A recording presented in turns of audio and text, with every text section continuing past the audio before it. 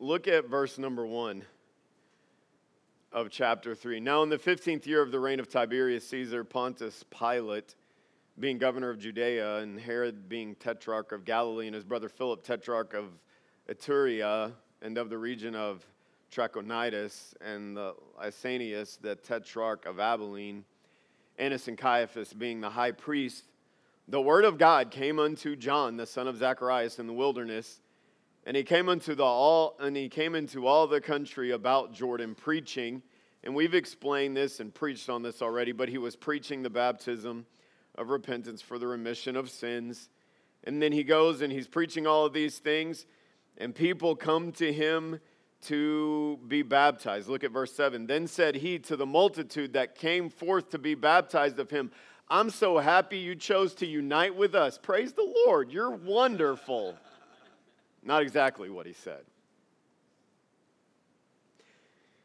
Then you get down into verse number 21. Now when all the people were baptized, it came to pass that Jesus also being baptized. Okay, he told them in verse 7 they were vipers. But now Jesus is there to get baptized. I don't want you to miss the contrast. People came that needed to get right with God. But then God showed up. People that needed to get right with God were professing faith and being baptized. But then God came and got baptized. He didn't just get baptized. He insisted, as we'll see in the book of Matthew, that this specific man had to baptize him. And praying, Jesus also being baptized and praying, the heaven was open, and the Holy Ghost descended in a bodily shape like a dove upon him, and a voice came from heaven which said, Thou art my beloved Son, in thee. So here's the title. It's amazing. The baptism of Jesus. God bless the reading of his word. You may be seated. Thank you for standing. So in our text, John is doing the prophetic work of preaching. And the prophetic work of preaching involves the confrontation of people in order to help them be right with God. It consists of both. The preaching of John consisted of both doctrinal content and practical application, practical confrontation about the direction in which people were living their lives. He addressed the common people. You need to give your coat, if you have two of them, to those who have none. He addressed the tax collectors. You need to stop taking that which you should not and be honest and take only that which you are commanded. He addressed the soldiers. He even called out the political leaders, calling out Herod. It's not lawful that you should have your brother Philip's wife. He confronted people wherever they were, in whatever position they were in, regardless of social standing and regardless of the consequence to him.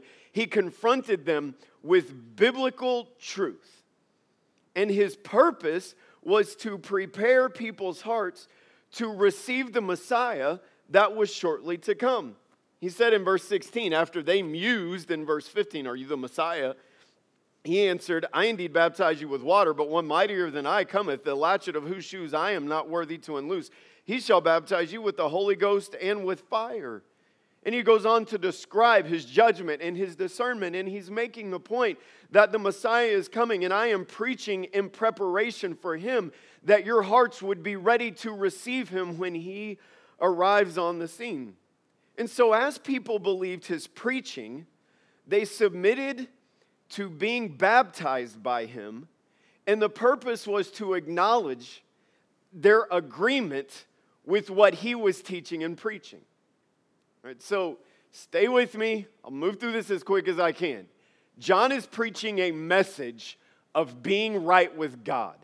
For the sake of time, I'm not going to go back and explain the phrase, the baptism of repentance, but do not convolute what other texts clearly say, because that text says something in a unique way.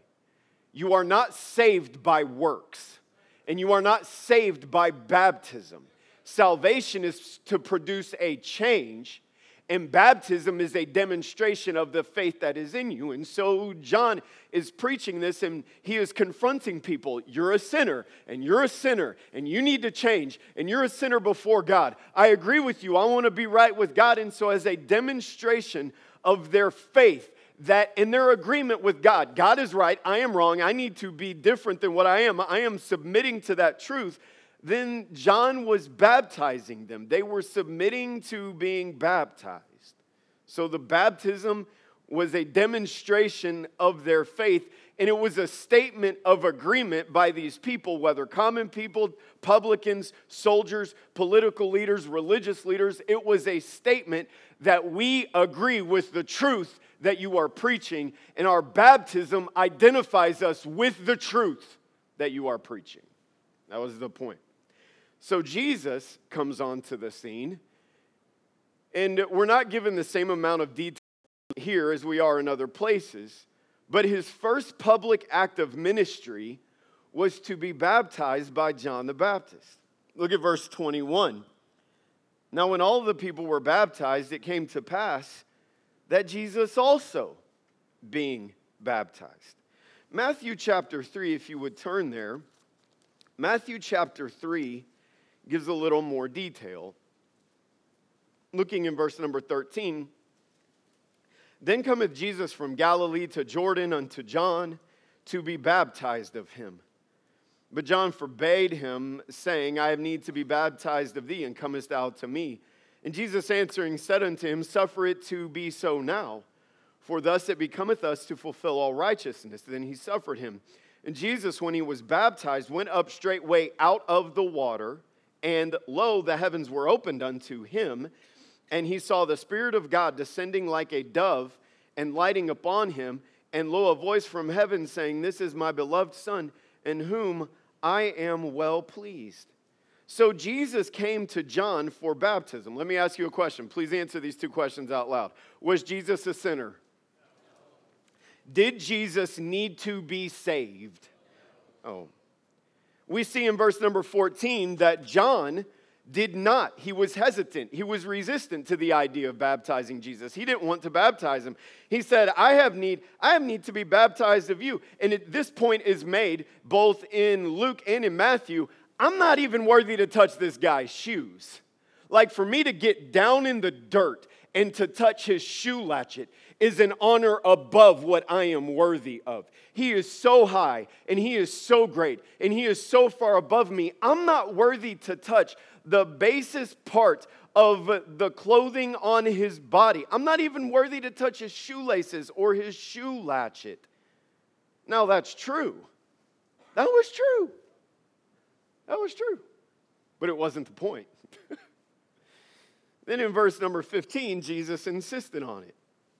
Suffer it to be so, for thus it becometh us to fulfill all righteousness. And suffer doesn't mean you're tolerating something really hard here. The idea is to submit to doing what needs to be done. And by baptizing Jesus, it fulfilled what was said about him, and then it also served the purpose by Jesus being baptized by John. It was to validate the truth that John was preaching. So get this statement. By insisting that John baptize him, Jesus was identifying himself with the truth that John was preaching. Okay. Jesus did not need to be saved. Jesus was not a sinner. But by submitting to that baptism, not submitting to it, by insisting on it, and John submitting to baptizing him, Jesus was validating the preaching of John, what he's saying about sin, what he's saying about God, what he's saying about the coming Messiah, me, is all true. And I am validating that truth. I am validating his preaching. And I am by baptism, I am identifying myself with the truth that he is preaching. Okay? So then notice what else happens. You see this in verse number 16, and we'll come back to that statement in just a moment. Luke 16, Jesus, when he was baptized, went up straightway out of the water, and lo, the heavens were opened unto him, and he saw the Spirit of God descending like a dove and lighting upon him.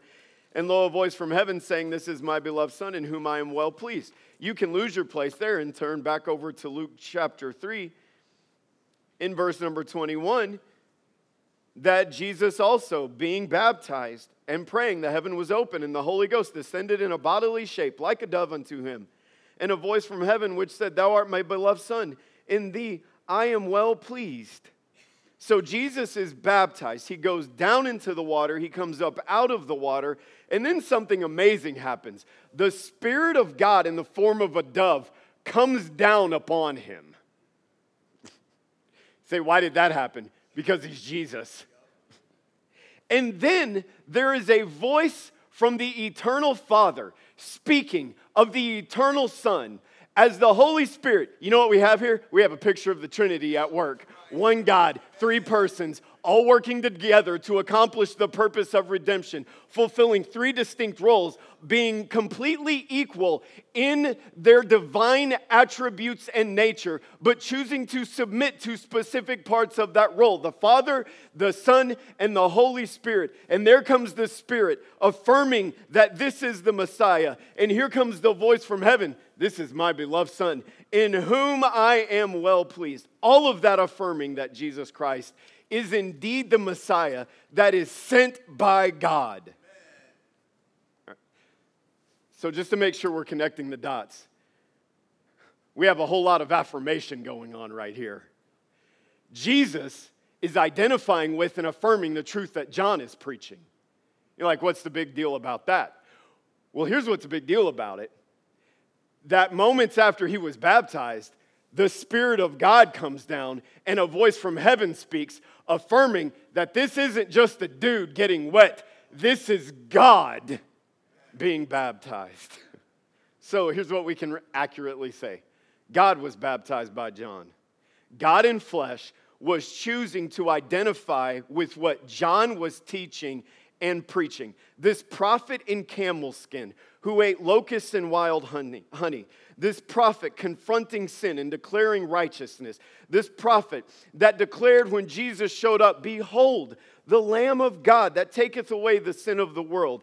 This prophet was preaching truth that God incarnate came and identified himself with through the mode of baptism. So Jesus' insistence on being baptized by John fulfilled what was said of Jesus and validated the teaching of John.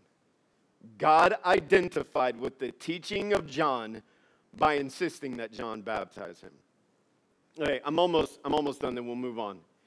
You can't deny that Jesus is God in this text. Right. Say why? Because the Spirit of God came down and heaven spoke. Okay, I can dunk a basketball. Prove it. I got a problem. Behold the Lamb of God that taketh away the sin of the world. I don't believe that. Here comes the Spirit. And then there's this voice. And they didn't have special effects in those days. Divine effects. No, this is my beloved Son, in whom I am well pleased. You can't deny that this is God. No, I mean, you can. But there were people denying that he was God after he raised people from the dead. I mean, you can't deny that he's God. You can't deny, neither can you deny, that Jesus, as God, identified with John's teaching. God, you got to baptize me. What he's teaching and preaching is truth. I'm identifying with it, and therefore I approve of it. So here's the purpose, and we're getting into the application now.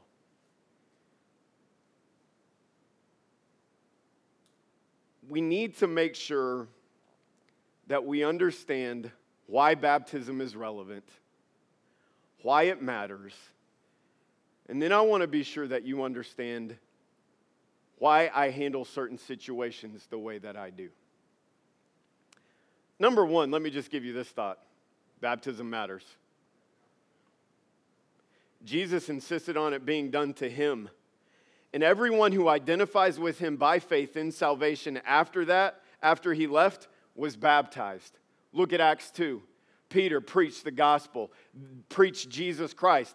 They that gladly received his word. Received what word? Received the truth of the gospel, that this is indeed the Savior of the world, the only solution for sin, the eternal God become man and dying on a cross and rising again and making atonement for our sin for all time. And when they believed that as a demonstration of their identification with that truth, they were baptized. The baptism did not save them. The baptism identified them with the truth that was being preached. Yep. Baptism matters. Jesus insisted on it. It's what's been practiced. Let me tell you what else matters. When you are baptized matters. Did Jesus need to get saved? No. But you do. I want to take the time to look through this carefully. Can you turn with me to Acts chapter 8?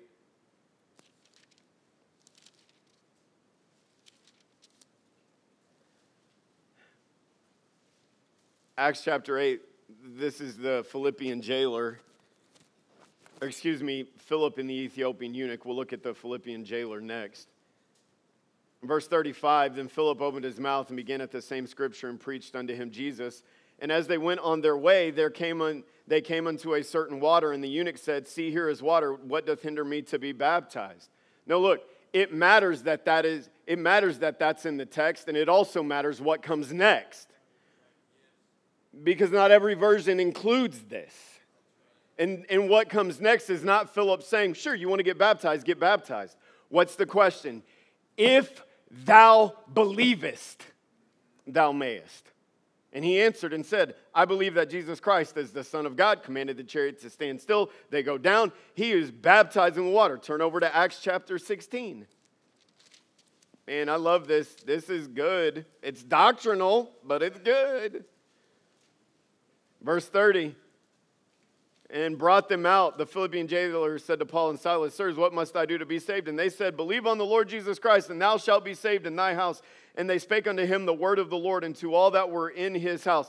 Stop right here. You know what you do not see any evidence of? You don't know what he prays. Not a prayer that saves you. Not a prayer that saves you. You know what a prayer is? It's a demonstration of the faith that is in your heart. I gave this testimony this morning. I got saved when I was 4 years old. Say, how did that happen? Because God is God, and he can work in a 40-year-old, and he can work in the heart of a 4-year-old. I don't need you to know how it's possible for me to know that it's possible. Ask me what I prayed. I don't remember the words. I asked Jesus to save me.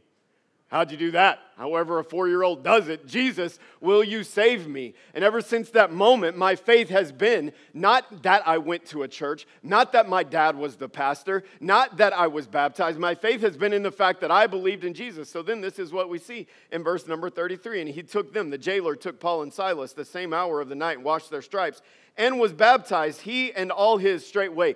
Do we have enough confidence that Paul would not have violated what was taught in what was demonstrated in Acts 2, what was commanded by Jesus that you need to teach and preach, and those that believe you need to baptize, what was demonstrated in Acts 8, that Paul would not have just randomly baptized this guy in hopes that he figured it out?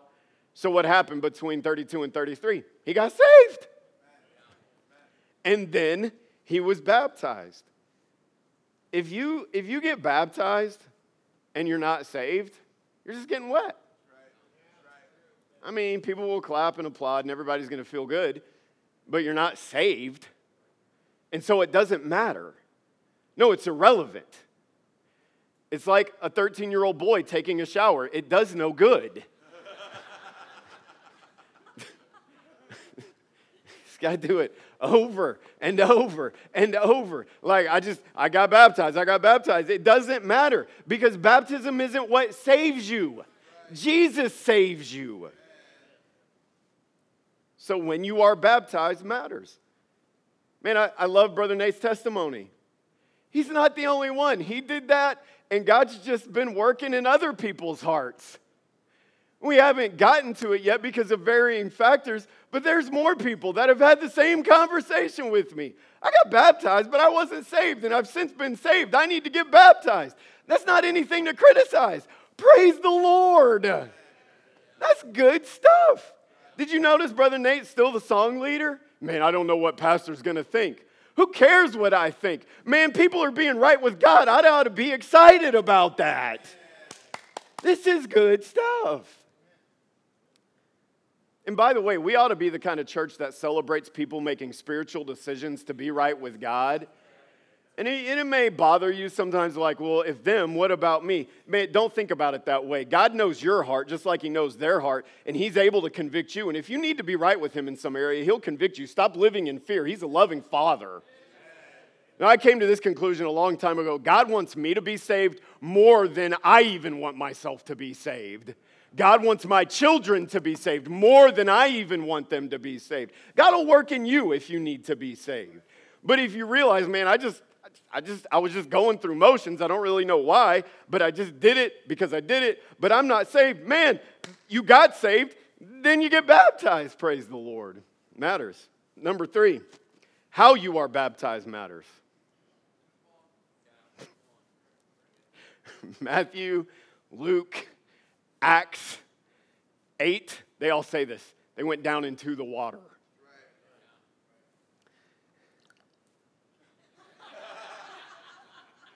Not baptism.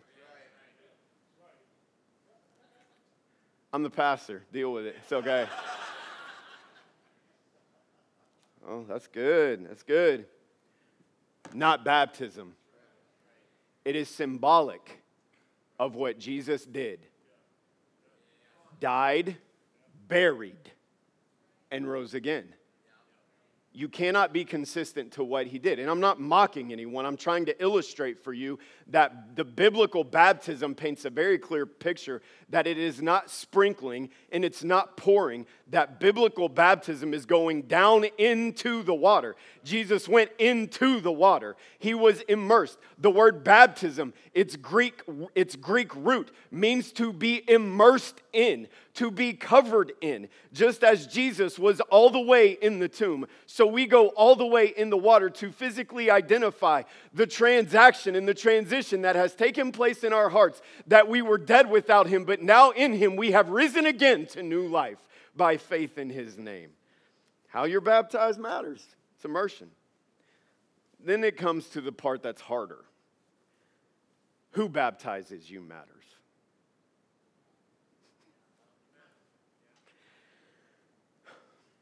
Let me ask you this. Did it matter to Jesus who baptized him? Yep, did. It mattered to Jesus who baptized him. And because it mattered to him, it ought to matter to us who baptized him. Let me give you some thoughts. The authority to baptize is not with an individual. Okay, I have authority to baptize because I have the authority of a church. When Jesus gave the command to teach and disciple and baptize, he did not give it. He did not give it to individuals. He gave it to the first church that he had organized in Jerusalem. That was made up of his apostles and then others who had believed and were following him. And he said to that church, go out and baptize. I've heard of people saying, my uncle, I went home one time or staying with my uncle or my grandpa and they were a preacher somewhere sometime, and so they just baptized me out in their backyard. Not everyone has the authority to baptize. The authority to baptize is transferred through the life of a local New Testament church that is preaching the truth of the Word of God. That's where the authority to baptize is. And so this is what we need to say, what that church believes matters. Did it matter to Jesus what John believed? By the way, I don't want anybody being nervous. I'm going to deal with this a little more in just a moment. When it says John the Baptist, it's not referring to a denomination. Look, no. I'm going to go ahead and say this. I am a Baptist on purpose. But there's a ditch that you can take that into. And I'm going to address that as well. And I've heard people try to stand up and make the case that John was a Baptist the way that the Southern Baptist is the Southern Baptist Convention. No, he wasn't. He was baptizing. And therefore, he was called John the Baptist, the one who is baptizing. But please don't miss this. There was doctrine that he was preaching. There was truth that he was preaching. Historically, you know where the name Baptist comes from in modern history? The term Anabaptist. Look this up. You know what the deal is with that? It's with people who refuse to participate in infant baptism.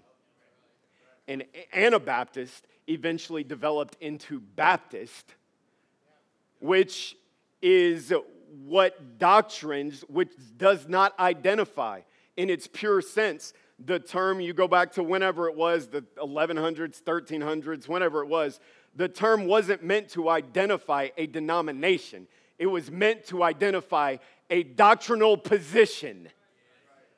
It's about truth. It's about doctrine. By the way, we're not a denomination. I don't know who I'm making uncomfortable. Somebody sees this on YouTube and they're like, well, what are you? Look, I'm not a denomination. I'm a church of the Lord Jesus Christ, and the name Baptist does not identify a denomination. We are a local body of believers, and we are accountable to no one but the Lord Jesus Christ. And the name Baptist identifies traditionally the doctrines that we adhere to, which can be defined in the Bible and in our Constitution and bylaws. Would you ever care to see them? Here's the challenge. Please stay with me. Here's the challenge. It's possible to genuinely believe in Jesus for salvation, but then to be baptized by someone who does not have the authority or who does not believe the right way about Jesus. What do you mean? Churches can be off about their doctrine to varying degrees about what they believe about Jesus. And if a church is off about Jesus, they have no authority to baptize. The authority to baptize came from Jesus validating the baptism of John. And then Jesus transferred that authority through the life of his church. And that has been perpetuated, not in a name, but through doctrine, through truth. Let me give you some examples. Pentecostal churches. Many believe that not all, but many believe that if you're saved, you'll speak in tongues, or that you have to speak in tongues in order to get saved. Does that mean everyone in there believes that? No. Free will, are you ready? Free Will Baptist. We had a guy that was coming here for a little while, and he's like, did you know there are no Free Will Baptists in this area? I'm like, good. We need a Free Will Baptist church. No, we don't. They went out and tried to start one. Whatever. Praise the Lord. It's none of my business. Free Will Baptists teach that you can lose your salvation. Then you have the new evangelical non-denom movement. You know what that means? We don't really want to identify with anything. I'm not being critical of individual churches. I'm telling you, there is a movement out there that tries to identify themselves without actually identifying themselves. Oh, just believe in God and it's all good. Yeah, we believe in Jesus. Well, what about doctrine? We choose not to be divisive. Well, Jesus preached doctrine. The Bible is full of doctrine. It's full of truth. It's full of understanding who Jesus is and what he says is right and is wrong. I don't preach. It's not divisive to preach Jesus. Well, no, it is divisive to preach Jesus Christ. You know why? Because the world wants to reject him. And you can't possibly separate Jesus from the truth that he preaches or teaches. So here's the challenge. Oh, no, wait, I need to go back. Can a person genuinely, authentically trust in Jesus Christ in any one of those churches and be saved? Come on. Oh, this is good. A person can get saved in a Catholic church. A person can get saved. Look, I know a guy, he got saved after a couple of Mormons came and knocked on his door. He started reading the Bible, and he's like, thanks for introducing me to this. You're off. I'm going to trust in Jesus the way the Bible says. I mean, it just happens because God does it. You can get saved in a Pentecostal church. You can get saved in some charismatic, neo-evangelical. You can get saved in a Lutheran church. You can get saved in a Methodist church. You can get saved in all kinds of churches. Why? Because it's not the church that saves you. It's Jesus that saves you. And by the way, you can be a member of a Baptist church like this and spend eternity in hell because you're trusting in the church and not in the Savior. It's not the church that saves anybody. It's Jesus Christ that saves. I am not. I was going to come down hard. I am not questioning the sincerity of anyone's faith in Jesus Christ. Here's what I am challenging. That not every church that claims his name has his authority to baptize. Because you can't claim his authority while deviating from his doctrine. You can't claim his authority and then deviate from his doctrine. So here's the pastoral challenge. It is my job as a pastor to protect this church and this family and to help us to be as right with God as much as I can. It's not just my job, but it is my job. I believe it'd be good if everybody took this attitude. It's my job to help protect this family, protect this church. Here's the truth that I can't help. Baptism matters because Jesus said it does, and not all churches believe the same way. I'm going to say this again. John the Baptist was not a Baptist in the sense that he was a part of what we consider a modern denomination. He was not that. He was a prophet of Jehovah, preparing the way for the Messiah. And he's called Baptist because he was preaching doctrine and the truth of Jesus Christ, and he was baptizing. But then this movement came up in resistance to false teaching about salvation and baptism, and it's just like the term Christian. The term Christian didn't originate with Christians. It originated with the enemies of Christians. They were first called Christians at Antioch, and Baptists were first called Anabaptists, not by themselves, but by the enemies of the doctrine that they believed. And baptism doesn't just identify you with Jesus. Baptism identifies you with the belief system of the church you are baptized in. That is right. Has nothing to do with your sincerity in salvation.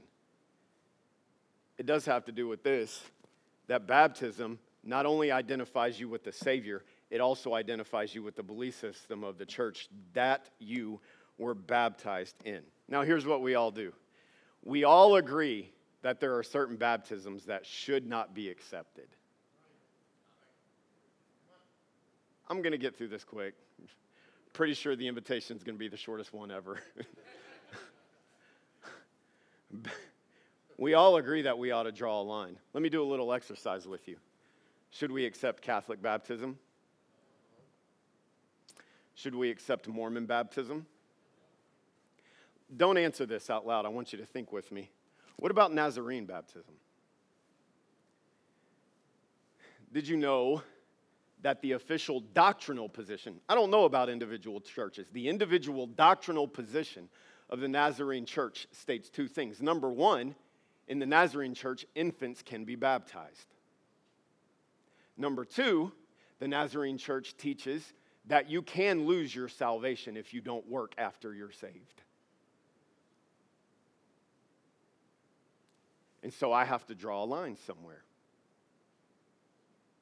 I have to draw a line over here, or I have to draw a line over here, but somewhere I have to draw a line. But that's not the only factor I have to think about. Then I have to think about this. What if I ask this person to be rebaptized, but this person isn't rebaptized? And I have to think about how everyone's going to process all of that. I'm not whining, I'm just trying to get you to think. It's not exactly an easy situation to navigate. I'm not whining at all. I'm just telling you, you can sit there in your seat thinking only about your personal experience and say, this really isn't that complicated. But then until you look at it from my perspective, and when I'm the one that's going to answer to God for what this church is doctrinally and what we allow in and who we allow to influence the life and movement of this church family. And look, if members begin to come in that don't believe doctrinally as we do, that will eventually turn this church. And it may not happen in your generation, but it will. And baptism is a means by which we can filter out and filter through and make sure everyone is on the same page. And so the question is where to draw the line. And I'm the one that has to answer to God for that, but I ask people at times to be rebaptized. Okay, here's why I got to be really careful about my attitude. It's not because I think they were insincere. It has nothing to do with the individual. It has to do with the body in which they were baptized. It's not because I question their walk with God. It's not. And anyone listening on YouTube, get this, please. It's not because I think Baptist churches are the only true churches. No, I need to have a good attitude right now, but I have been accused and asked about this since I have been here. You're a Baptist brighter. I didn't originally know exactly what people were talking about. Here's what's implied by that. Baptist brighter means you think that the only people who are actually a part of the bride of Christ and are going to be at the marriage supper of the Lamb are people who have been baptized in a Baptist church, and then everybody else is just going to be sitting on the sidelines pouting, saying, man, I really wish I had gotten baptized in a Baptist church. That's not in the Bible. That's not what I'm talking about. And yet there have been people that have come to me and heard from, and I'm not calling a church name or churches' names, but they have heard from other churches, that is what we are. And there are church leaders saying that without ever having picked up the phone and talked to me about it. Knock it off. You want to know what we believe? I'll have coffee with you. I'll sit down. Come and ask me. But stop saying stuff about this congregation that is not true at all. But there are times when I ask people to be rebaptized. And I've asked a lot of people to be rebaptized. I asked for permission to do this. Man, Brother Patrick and Miss Eileen are a blessing. They got saved in a church in California, and so if you get baptized in California, it automatically doesn't count. I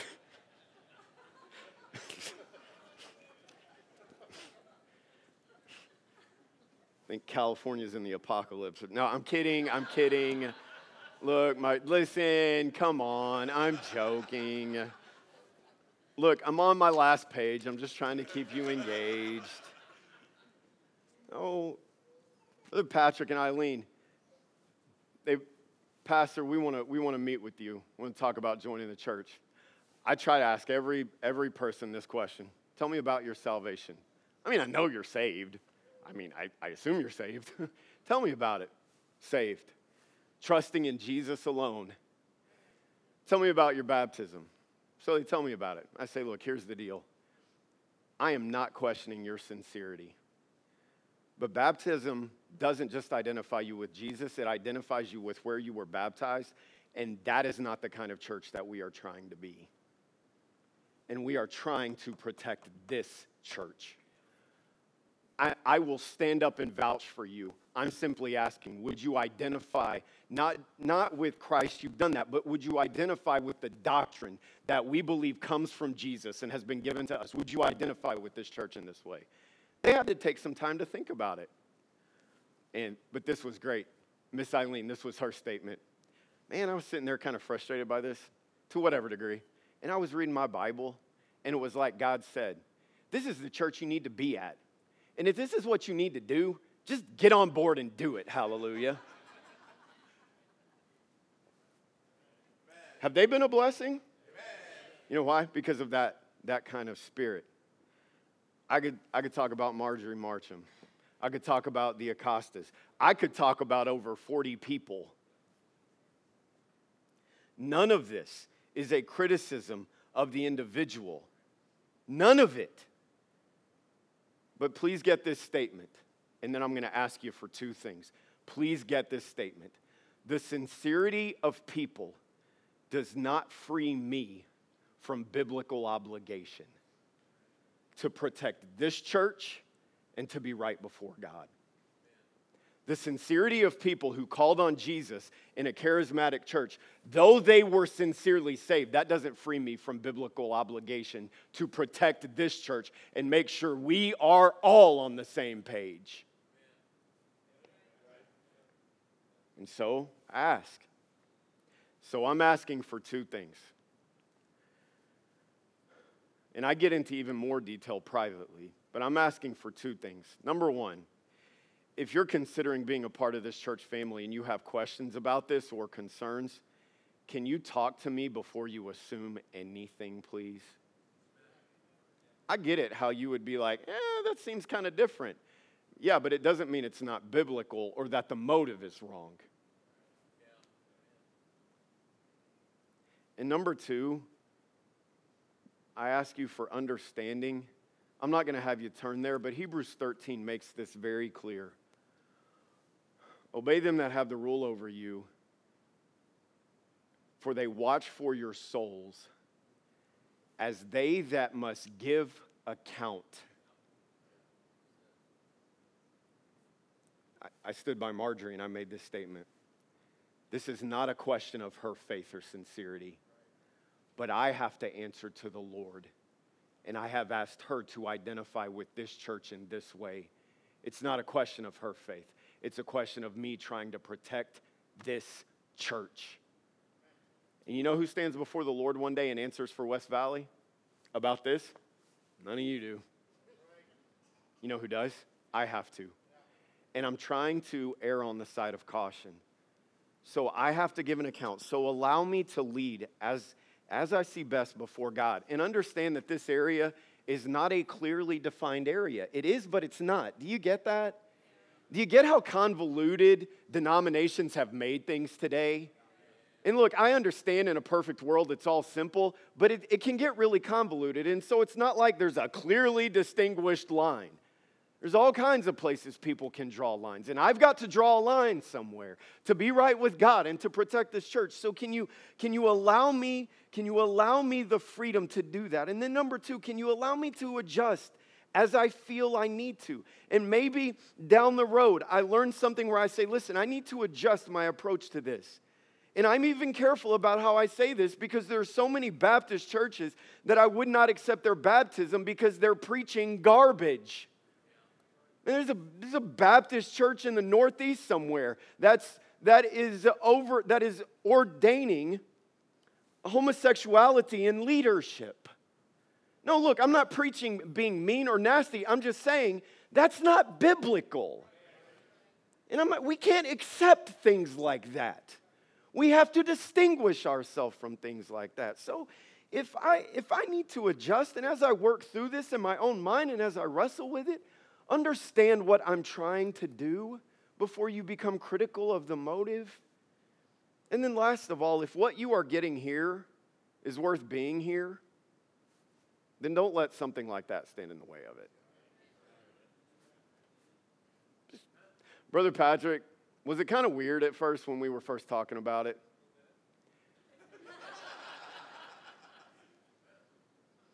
Has your family benefited from being here? Is there a difference between 100% agreement and knowing that you did the right thing? Did you do the right thing? And here we are, praise the Lord. Father, I was thinking about it in the office. I don't know what to do with this invitation.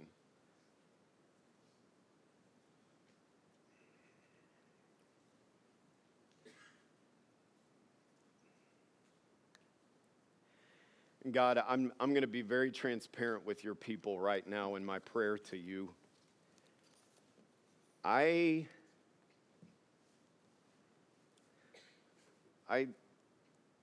told Andrea this, Lord, I've told you this. When it comes to people joining West Valley, I hate this conversation personally.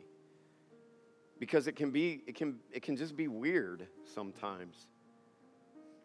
And yet, God, I don't feel like when I look into your word, and I've tried to show your people some of the things that I've had to consider in my own journey, in my own wrestling with this, I can't just say whatever works, because whatever doesn't work. And yet, I cannot clearly say, and I don't want to go into the ditch on the other side of the road, which says that it's only this and this and this and nothing else pleases God. God, I'm trying so hard to stay out of both of those ditches. And so I'm asking you, Father, would you please help our church to be united? Help our church to continue to give me the freedom and the latitude to lead. And help people that are considering to come. Some will just join, like we had a couple Sundays ago. Others, I'll ask to be rebaptized for various reasons. And God, I pray that there would be no spirit of division. I pray that there would be no spirit of contention, but that in unity we would understand we're trying to be on the same page together, and we're trying to follow the Lord Jesus Christ together.